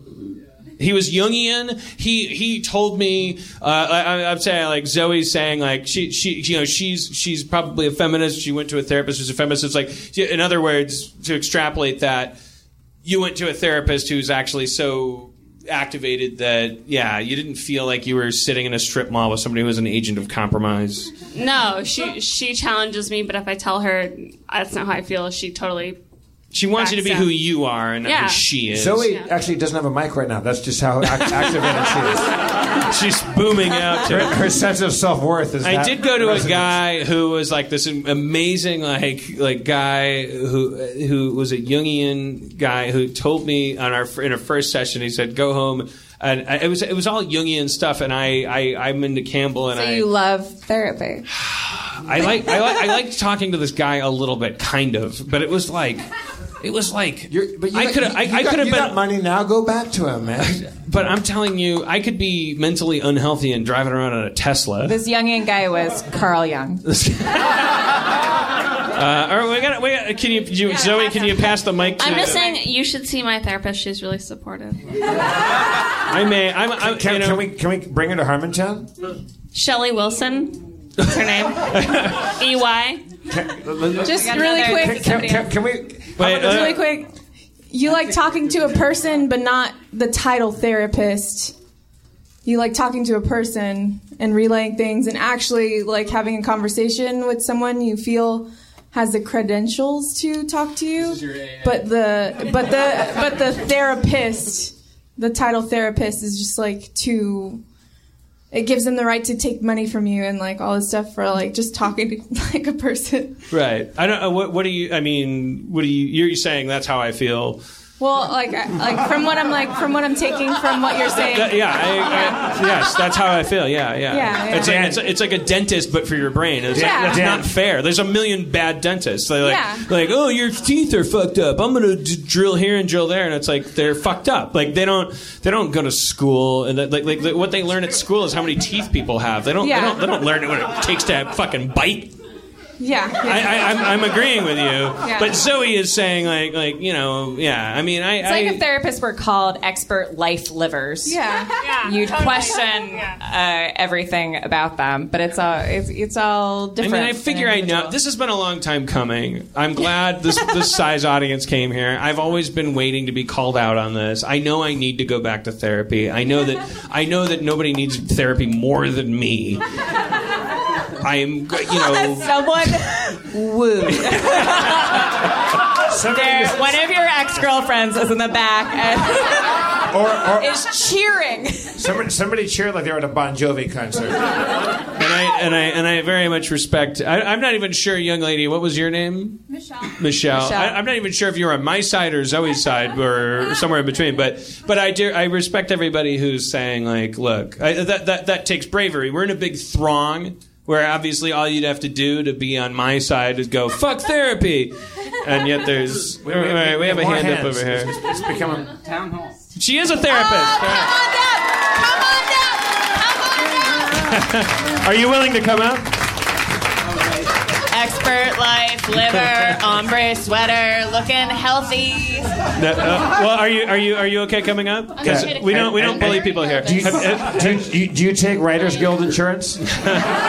Have you been to the show before? Yes, I'm a big fan. So we never pick on people. Yes. No one's going to pick on you here. Thou protest too much. But it's okay. You said you got pushed up here, but you're okay being up here, I'm right? okay being Okay, all right. What's your name? My name's Amber. Amber. Dr. Amber. Dr. Amber. All right. I just got licensed. This Friday on the CW. I'm so excited about the show. Like, this has been a long time coming. I really need to have my face rubbed in this section of the carpet. I've been talking a lot of shit a long time about therapy. I don't have a problem with what you've said, but if I did, it would go a little something like this.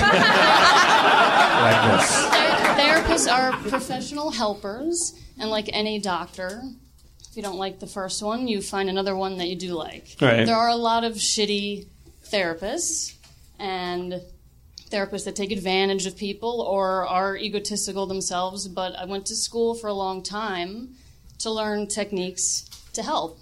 And Zoe's therapist and others, some of them you find a good connection with someone who's going to be real with you and lead you to be a better you. Is there a scope? Well, so there's two things. Just in the short time that you talked, I'm like, I want to say this, I want to say that. I charge. I'm sorry, our time is up. I really hope, Amber, that you get some money out of this. When you go, I'll give her a pile of it. Yeah, and I'll go to. You have to give it to 826 LA though.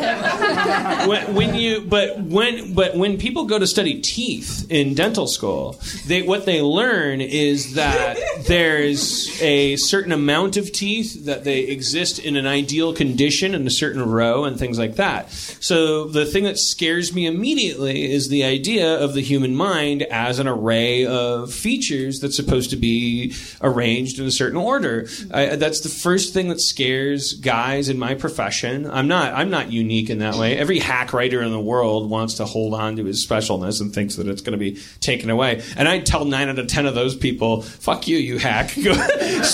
Stop using the fact that you did a rewrite on The Pest with John Leguizamo as an excuse to be mean to your girlfriend. Go to therapy. You're being an asshole." But me, that's a different matter. Like I got something to protect over here. How do you respond to that idea that like other sciences are like a doctor goes, okay, this is what a bone is supposed to do. This is what a tooth is supposed to do. This is what a liver is supposed to look like. When you're dealing with the human mind, not the brain, but the mind, the personality. How do you guys? What do they teach you in? It's 144 characters. To account for the fact that some people actually are supposed to be a little bit crazy. I think number one is we've had a lot of trouble even being seen as a science, and I'm a psychologist. So not a psychiatrist, right? I don't prescribe medication. I do talk therapy and those kind of interventions. So I see the human mind as messy. It is not just black and white. We're taught ways to get you to function better. What's your definition of it not functioning? I don't want to cut you off, but that's it. What's your definition?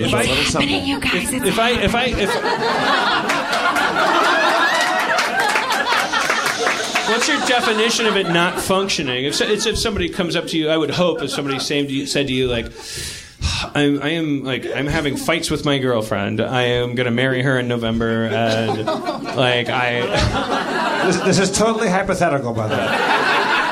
He's asking for a friend. Is it? How do you account for? I don't know how many.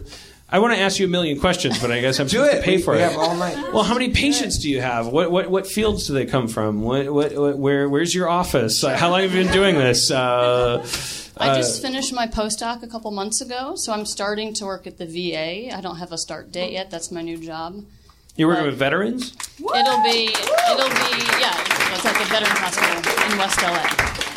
But I was working in a private practice in Studio City, and we saw kids and teens with autism and ADHD, and I saw just regular adults. And I worked at Kaiser for my internship, where we saw, everyone, any walk of life, psychosis to I'm just having trouble with my fiance. So not to put you on a spot, but you're like, if you could, what is your definition of? I don't even want to say an unhealthy mind. I want to say. I would say if the people around you are worried and there's a consensus that you could be doing better, that would be indication number one. That's terrifying. That's Donald Sutherland in Body Snatchers. If there's a consensus that you could be, how that sounds. But it would also be, do you think you could be doing better? I mean, when someone comes into my office... But what if I think I could be doing better if everyone else thinks I could be doing better? And what if I don't trust them? Then I'd start thinking about certain diagnoses. Then you send me to a psychiatrist. Right. But I would want to talk to those people and spend more than just 5 minutes in a strip mall with a clipboard. I would spend a couple hours talking to you about what's really going on. What are you worried about? Why are you concerned about coming to see me? Even what are you? I mean, you've already. It's always. I'll answer your question. Although I'm not coming to see you. The last 11. This is called playing hard to get. The last 11 times I've gone to a therapist, it's always been because it's make or break with the. I'm always on the verge of I'm hurting somebody that I'm with. I would say you've waited too long. I'm glad. I'm waiting for my mic to turn into a bouquet of flowers. I just mean that I think most people make the mistake of waiting until it's a last resort. I get I'm not a couples therapist, but she's not on your side, Aaron. You're not listening to what she's really saying. Some people do preemptive, marriage counseling or couples counseling. But that's like picking a scab, right? It's like you should have dealt with this when it was bleeding. No. I think preemptive counseling's cool because I think it's super rad. It's totally Bieber. I mean, I'm really happy with our relationship right now, but we do have a few communication issues, so it'd be nice to kind of work out a game plan or just kind of have a... This is one of the problems I would be coming to you with, is that I have a fiance who tries to parlay any situation into her political advantage. I feel like That's not true. Wait, somebody's storming the stage. Premarital counseling. Can you take that mic? Yeah, sure. I'm coming well, humbly. Go sit behind the table. I'm coming humbly. Or he's just gonna. Yeah. What's your name, sir? James Lively. James Lively? Fake name. I do fake name counseling. Look at here's what's cool. Go with maybe a John Smith or a... My name is Most Likely. My grandfather was a Hollywood writer. Crazy alcoholic, blah, blah, blah, blah, blah. So I went to couples therapy. Okay, so... Okay, wait, why do you have a microphone in your hand right now?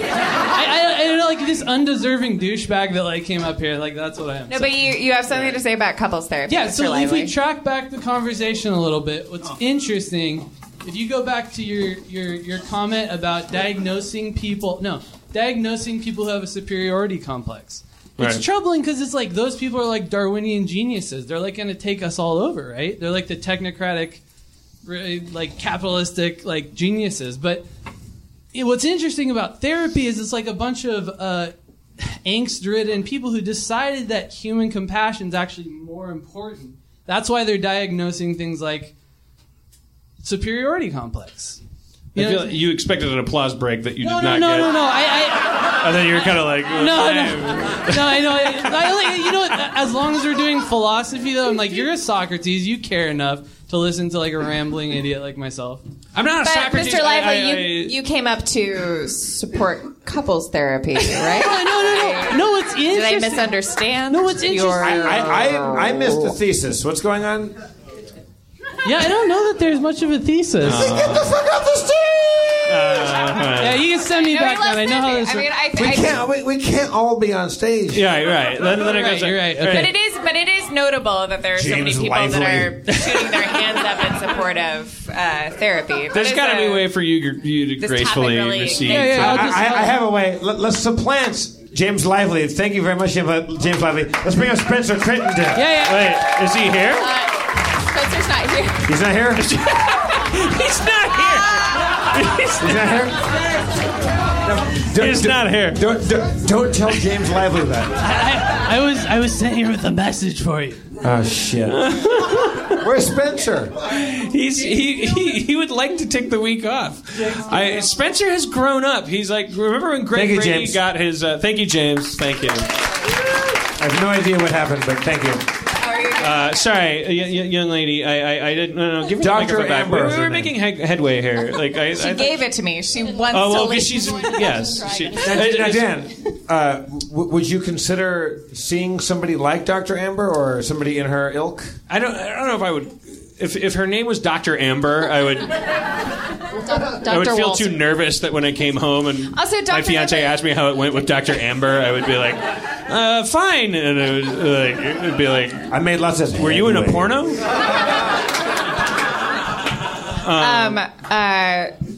Earlier you said that Dr. Amber wasn't on my side. Yes, you were, right? Amber, don't pick sides. Not in a on my side thing. I mean, things are fine with us. Everything's fine. No, I know, but I just... we could have some tools. We could use some tools. Is there now, Dan? If let's just say hypothetically, you started going to sessions with Dr. Amber, let's say, but Aaron started. She comes back smelling like pina coladas. Yes. But Aaron started also seeing one of her other doctors, Dr. Thor. Dr. Thor. We need an Asana. That's where his office is, Dan. I wanted to actually. I think Dr. Amber. I think that's a weird name to give a person who's a doctor. It sounds like a striptease is imminent. I think it's valuable that I, for the last at least a year and a half. Get those dollars out, gentlemen. Taking a shit on the profession of therapy in general, and I don't know. I would like to hear out any. Perspective from that side. Like we never have anybody up here who has the guts to say, okay, I do that thing for a living and I'm not a piece of shit and I don't prey on people and I'm not an agent of compromise. I do just want people to feel good about themselves regardless of how crazy they are. That's the thing that I want to understand. She likes you and appreciates you. I like Dr. Amber. I think you should go to Dr. Amber. We're not... Amber, how many Harmontowns have you heard or have been to? Oh, I listen regularly. So you should go to Dr. Amber. I don't want to. This is about where I go. Hang on. This is a larger, important issue. I have a follow-up question. Is there does something come to your mind that like I wouldn't ask you to diagnose Dan, but but you will in this moment. But having heard basically Harmontown is nothing more than just a huge soliloquy of what's going on with him. Like, was there any diagnosis that comes to mind, or you don't have an answer? I mean, honestly, I don't have an answer for that. There isn't one that comes. It's to not mind, really your business to diagnose, right? No, I shouldn't diagnose having just heard a podcast. Right. But also, yes, Dr. Amber for life. But also, may we all be stuck in amber. A psychologist doesn't diagnose, do they? Yeah, because they don't prescribe anything. No, we do diagnose. We use the DSM-5 now, but that is by the American Psychiatric Association. Right. These all sound like real things. They are real. But, they're the ones that can push medication, and so if they come up with diagnoses, more of you can qualify for those medications. If I took insurance and you came to me and I wanted to be reimbursed for helping you and everything, I would need to give you a diagnosis. You would leave the office with a diagnosis. Kind of a conflict of interest. That it's a terrible system because you need to actually come up with a label for a person who happens to just have a problem with the way the world is. What a weird conflict of interest. And that is nothing. Like that's not to say that you have wasted your life in your occupation or that you're not a good person. But I will say that means I'm fucking right.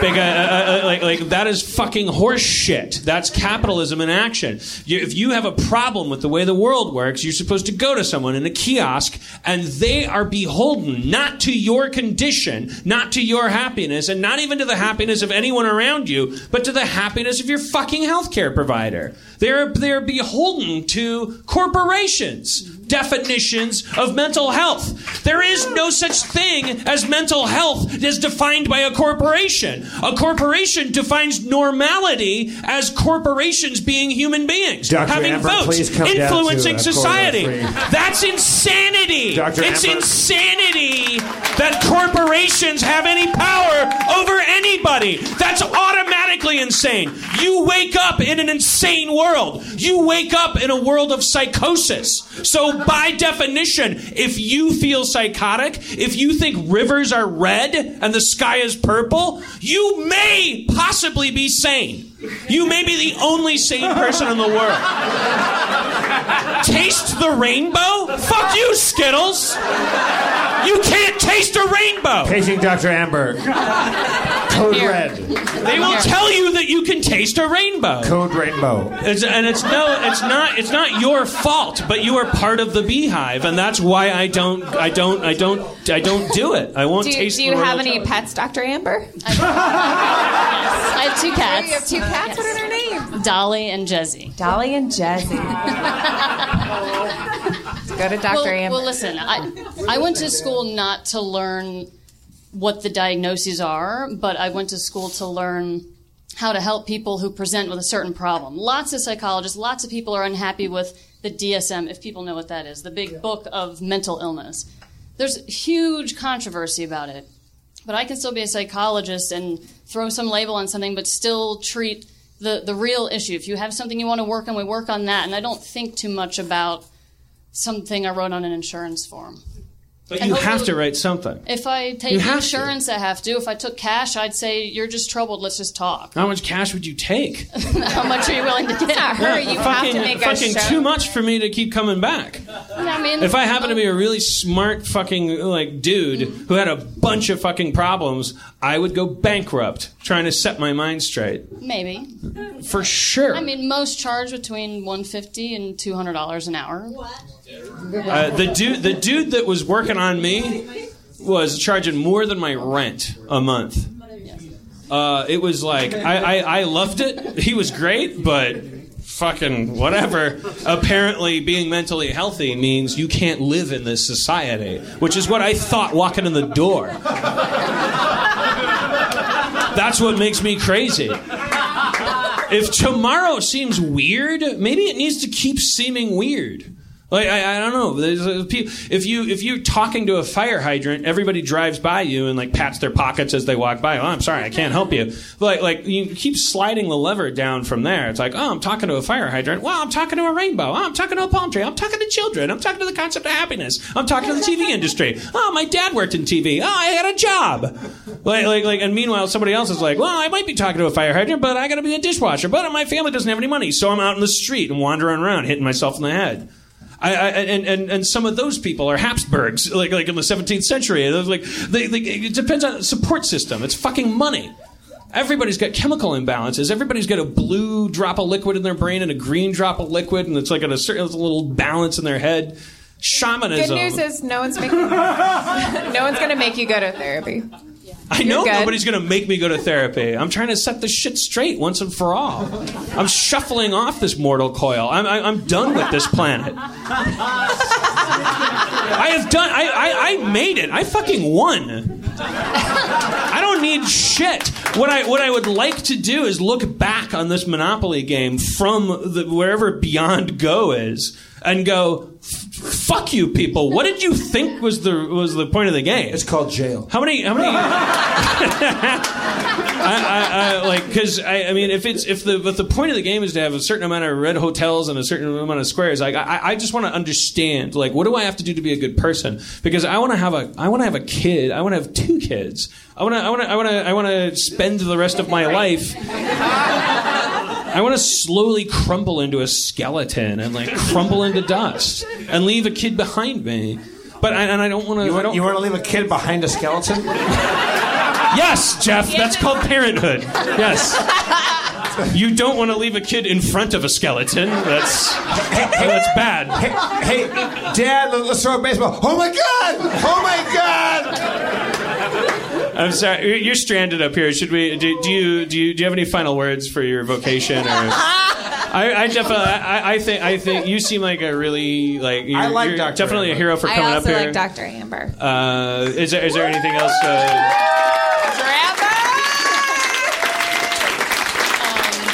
I feel like I have to give some sort of message. Therapy's not for everyone, but if you're interested, try a few until you find one that works. You heard people talk about it tonight, and it is just finding a connection with someone else. And if it's not a therapist, it's your podcast is your therapy, I think. Would you agree? Okay, so stay up here for a second. Now you're trapped, because this brings up a good point. Whenever in the beginning we were talking about become the hunted. Like a dentist gets to say, like, okay, this is where your molar should be. If your molar's in the front, then something wrong, and the dentist can say. Why the teeth thing? Because it's an easy analogy to compare it to another science. Okay. Okay. So with the mind, but as Amber is saying, it's obviously more nuanced than that. However, according to the insurance companies, it ain't. Right. That's the problem. So what I'm saying to Amber is, in view of that, and the fact that that's how it is your suggestion to people like that, unlike a dentist, with therapy, it's beholden upon the consumer to actually explore as much as they would with a romantic relationship. You have to actually speed date. You have to. Totally. If you go to your first therapist and you're happy, you're fucking up maybe. Yeah, and you're not really talking to your dentist. The way that you might too. And your teeth are like set in order by order of 6 million years of evolution, whereas your brain is. I'm saying, like, so all of you out there who are happy with your first therapist, you're about as happy as people who married out of high school. Go fuck yourself.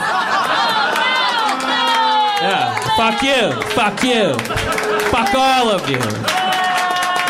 Enjoy your divorce. Stacy and Steve. Oh, you were so cute together, remember? You fucked up. What do you think the odds were? Oh, sorry, Zoe, you're raising your hand. I have something to say. All right. Back. Amber's like, God damn it, what do I got to do to get out of here? Act 3. So my first therapist was the one who helped me get out of my first unhappy marriage. Okay, all right. It's a comedy. Oh, I'm serious. All right, it's fine. Yeah. Well, when you put a human face on it, okay, it's fine, Zoe. But don't you think your second therapist might have made you really mentally healthy? To be level fair, my therapist doesn't take insurance, so she's not beholden to anyone. I think you're a little jaded. And people, if you need therapy, you should really pursue it. Don't listen to this guy. It's amazing. I agree with that. Don't listen to that guy. No, I mean, yeah, you don't want to listen to a fat rich millionaire like doesn't speak for. Yeah, I agree with that. I'm also a millionaire. Just well, okay. Now, see that doesn't.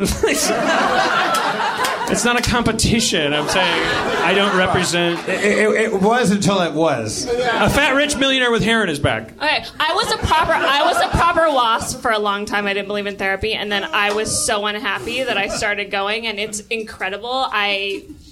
Everyone should do it if you want to. First therapist. She's on her first therapist. She's amazing. She's amazing. First therapist. Yeah. Right out of high school. I'm 29 years old. What's that? I'm 29 years old. 29. I've only been going on tour for like a year. Well, first therapist. But seriously, it's someone who supports you and cares about you, and they're unbiased. Not as much as your second therapist. I don't know, man. So wait, are you saying my second husband is going to like me better than my first husband did? Yes. I'm looking for I'm saying my first joke would get a bigger laugh than the callback. Yeah, That's what I'm saying. It's never fun. Don't be so mean to my first therapist. She's really nice. I believe you. I believe you, Zoe. I'm not. People get married out of high school sometimes are very, very happy. Yes. No one's happy when they get married out of high school. It's totally different. It's two different things. Zoe, I believe. No, Zoe. Zoe, I believe you. I'm just saying, go to therapy if you want to. It's amazing. Yes. Don't get married though. That's.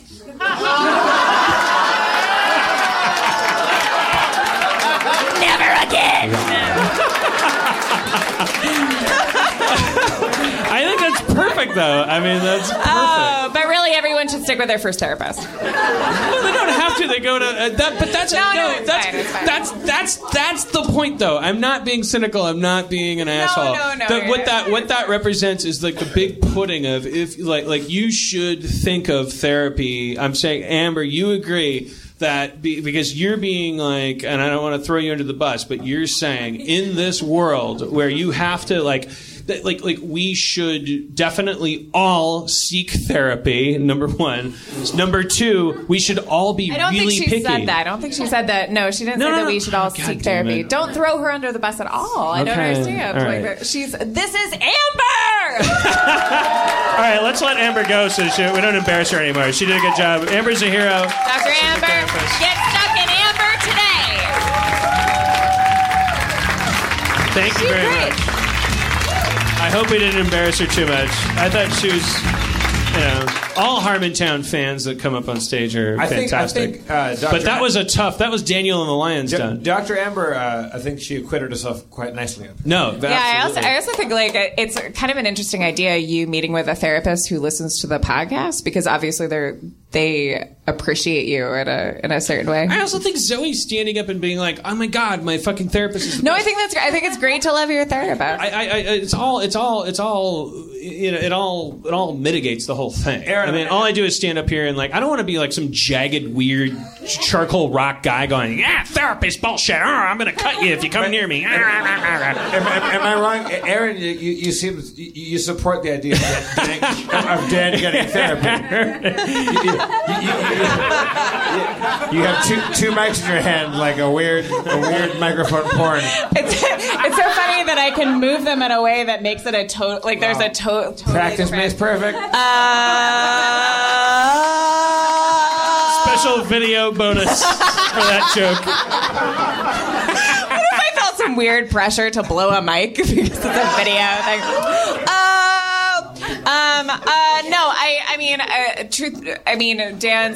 Dan's fired up. I'm into just that. No, I general? don't. No, like speaking. There are passionate feelings on the podcast. Answer the question.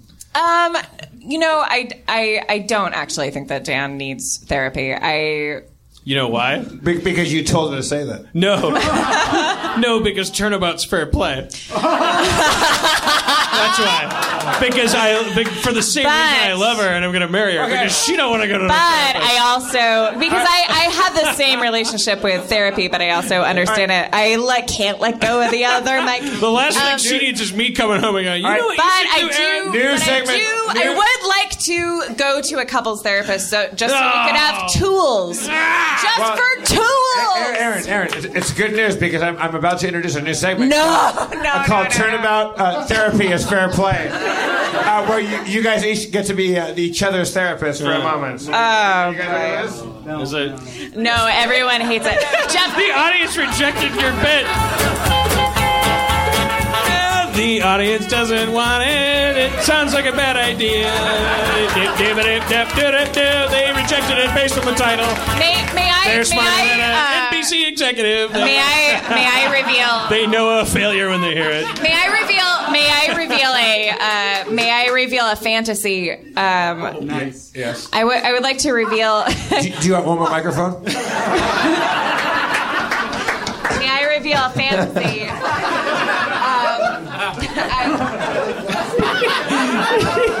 Someone asked, are they flaccid? Yes, they are, sir. Yes, they are. Don't tell her how to have a good. Because they respect me.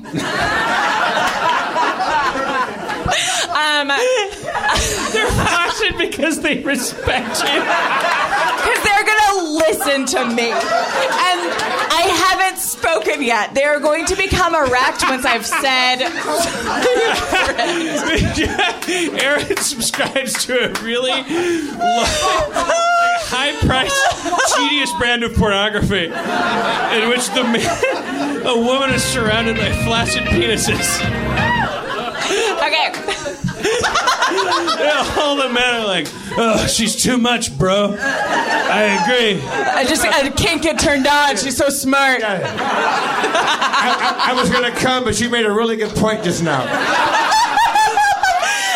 And the porn is me just rubbing my face against them like beaded curtains. Okay, this is my fantasy. My fantasy just came true. We only have a few minutes left, and yeah, we gotta keep this bullet train moving. Dear Spencer is not here, but I have always fantasized. I mean, Oh wow!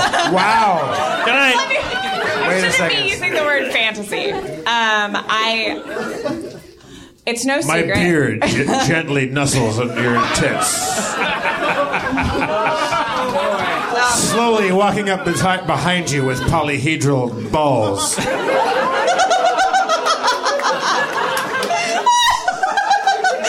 dick's a dice tower. In my fantasy, Spencer has polyhedral balls.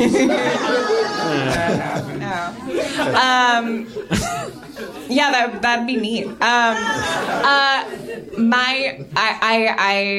am not a celebrated excellent player of D&D.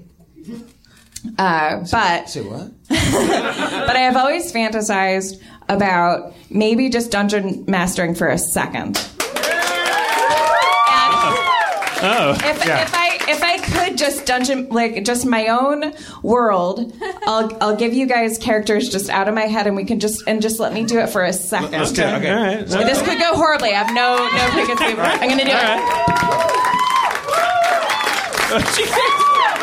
For no reason, she's moving to another microphone. She has no dice. She could have stayed right where she was. Oh boy. Pop, I need your spinach. You could play the music, and I'll recap what happened last week. Really quick, Jeff's character is Pillarhead. Pillar, okay. And Dan's character is Shania Twain.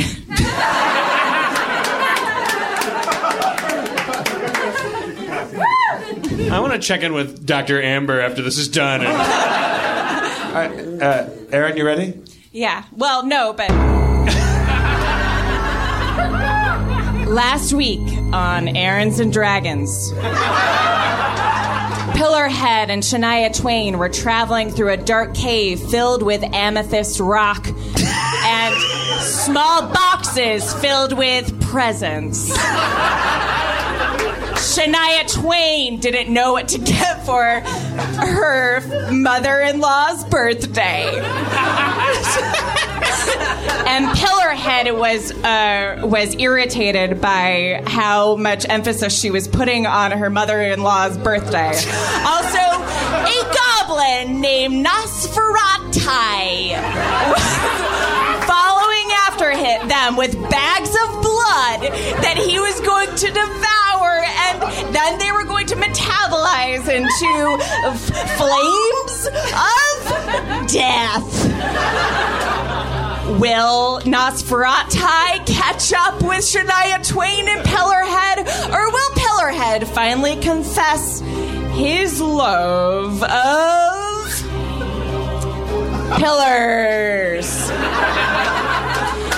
Who knows what will happen this week on Aaron's and Dragons!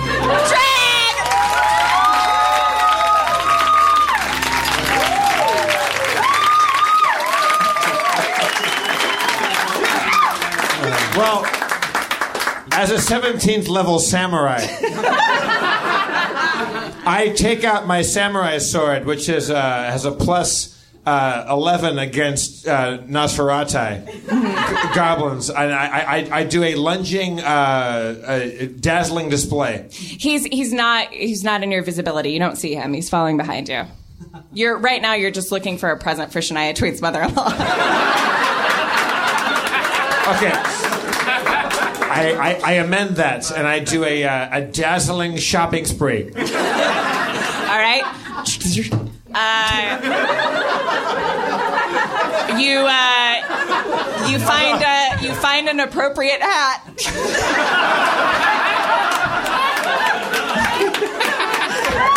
Shania, I have found the appropriate hat. My God, that's the hat that my ancestors swore I should hate. Yes, but this hat will be nothing without appropriate accoutrement. I inspect my surroundings. All right. In really, really granular detail.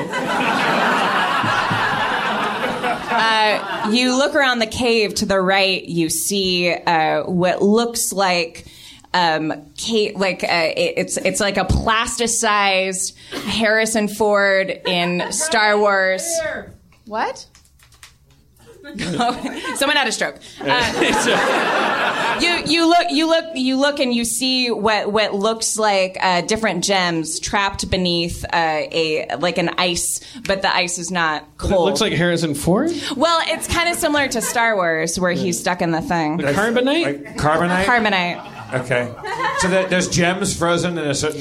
There are gems, and you see different shapes, and you also see tiny boxes over to the right side. Shania Twain, use your ability to unfreeze gems. I just like to keep looking around for a second. I just want to keep looking. I saw that, and then I just keep looking. All right. I'm turning my head really slowly. You I just want to take in every detail. You see in front of you a giant golden swan, mouth, beak agape. Tongue out.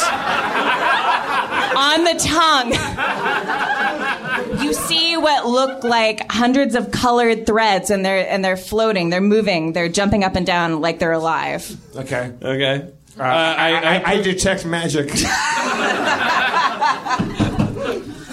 There is magic there. Okay. I approach the swan. The threads rise their heads like they're snakes, and they start hissing at you. I sense motive. You didn't roll high enough.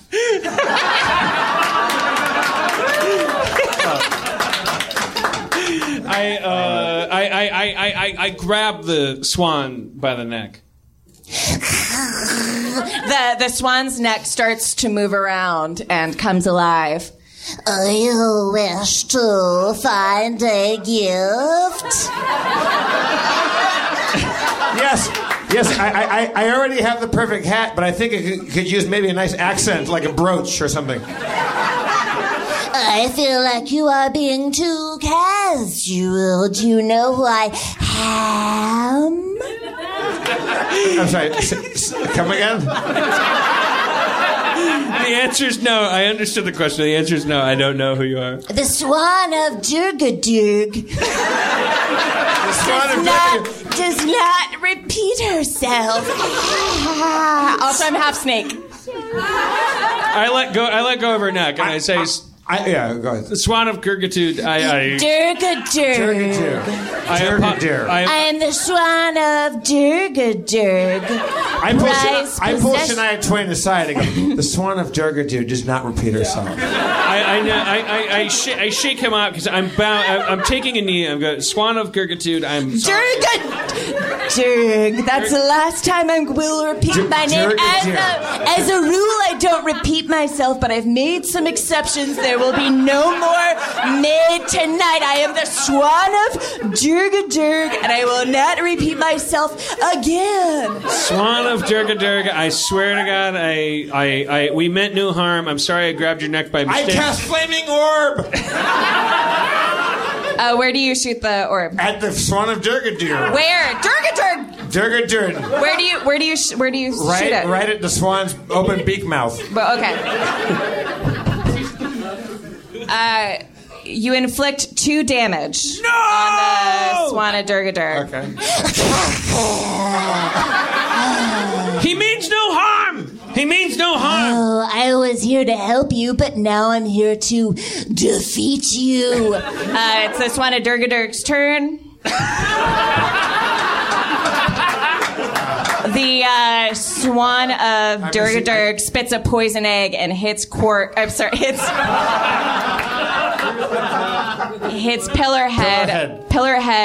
in the face and inflicts 4 damage. Okay. Ooh, poison egg damage. Swan of Durg-A-Durg, I'm sorry. We're sorry. We mistook you for something else. We have traveled long and hard. We have encountered many demons and denizens. You better be careful because you don't want to meet my master. No, we do not. We just want to hang out in the cave with you. We don't want any trouble. I had a lot of nice gifts in my beak, and now I will not share them with you. That's fine. We accept that punishment, but we don't. We have no quarrel with you, madam. I swing my swag bag. God damn it! I swing my swag bag of holding, and I throw a bunch of CDs that were given to me, and I aim the CDs at Swan's Achilles tendons. All right. It does nothing because they're CDs. It does nothing. Shit. That happened. That happened. That happened. But nothing happened. You got to work on that. I touched the swan's waterfowl cheek.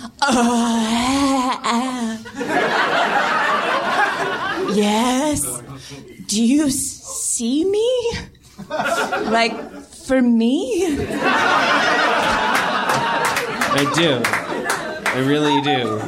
People always see this monstrous snake swan, but are you really looking at I don't even know what you mean. I see a beam of light when I look at you. I see who you are. I see your playlist. I see your favorite color. I see all the things that your high school friends hated. The Swan of Durg-A-Durg disappears, falls to the ground, and what you see in front of you is a beautiful young princess holding a pearl in her hand. She looks like Sigourney Weaver at 12. Oh, yeah. Thanks for qualifying that. You saved me.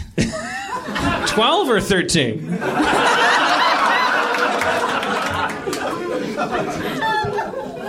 There's a difference. 12 in Swan Lady years, which is 18 in human years. I cast Dr. Amber.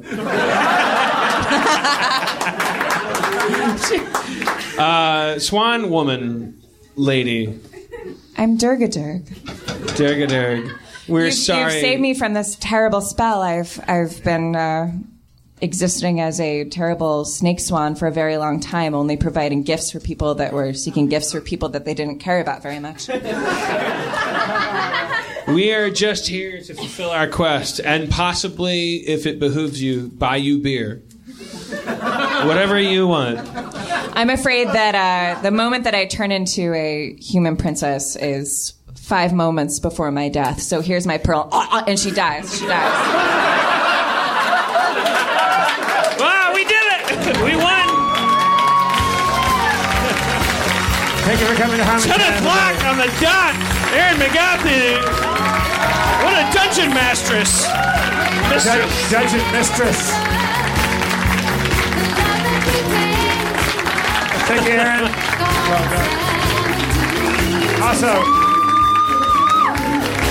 James Lively, Dr. Amber, Liz, Zoe, and Michelle. Zoe, thank you. I'm Jeff Davis, your mayor, Dan Harmon, everybody. All right. Thank you for giving to 826LA and Google it and see what you can do for them and whatever. Thanks for coming out in droves, and we'll see you next week. Thank you, guys.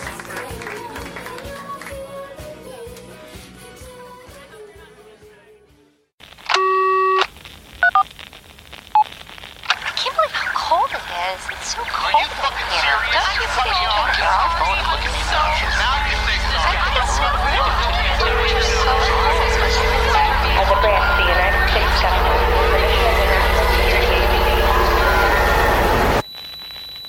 As a branch of the United States government, it is the mission of the National Security Agency to assess and flag citizens of the country who may present a threat to its security. The NSA has clearance to wiretap by any means necessary. Tapped. Incidental recordings of private conversations from the files of the NSA. Now on feralaudio.com. Hello, beautiful. I'm Amy Errett, founder of Madison Reed, a hair color company I named after my daughter. One of the things I value most in life is time. Time to spend with my daughter, time to spend with family, and the time I put into my company that's reinventing the way women color their hair. The busiest, most successful women I know use Madison Reed, the amazing hair color hack. In under an hour and for less than $25, Madison Reed delivers gorgeous, shiny, multi-dimensional, healthy-looking hair with an ammonia-free formula. You'll look like you just came from a salon, but the reality is you have more me time to do what you love. Things get busy. Let us take care of you and your hair. Find your perfect shade at madison-reed.com and get 10% off plus free shipping on your first color kit. Use code NEW. That's code NEW. Try it. Love it. That's the beauty of Madison Reed.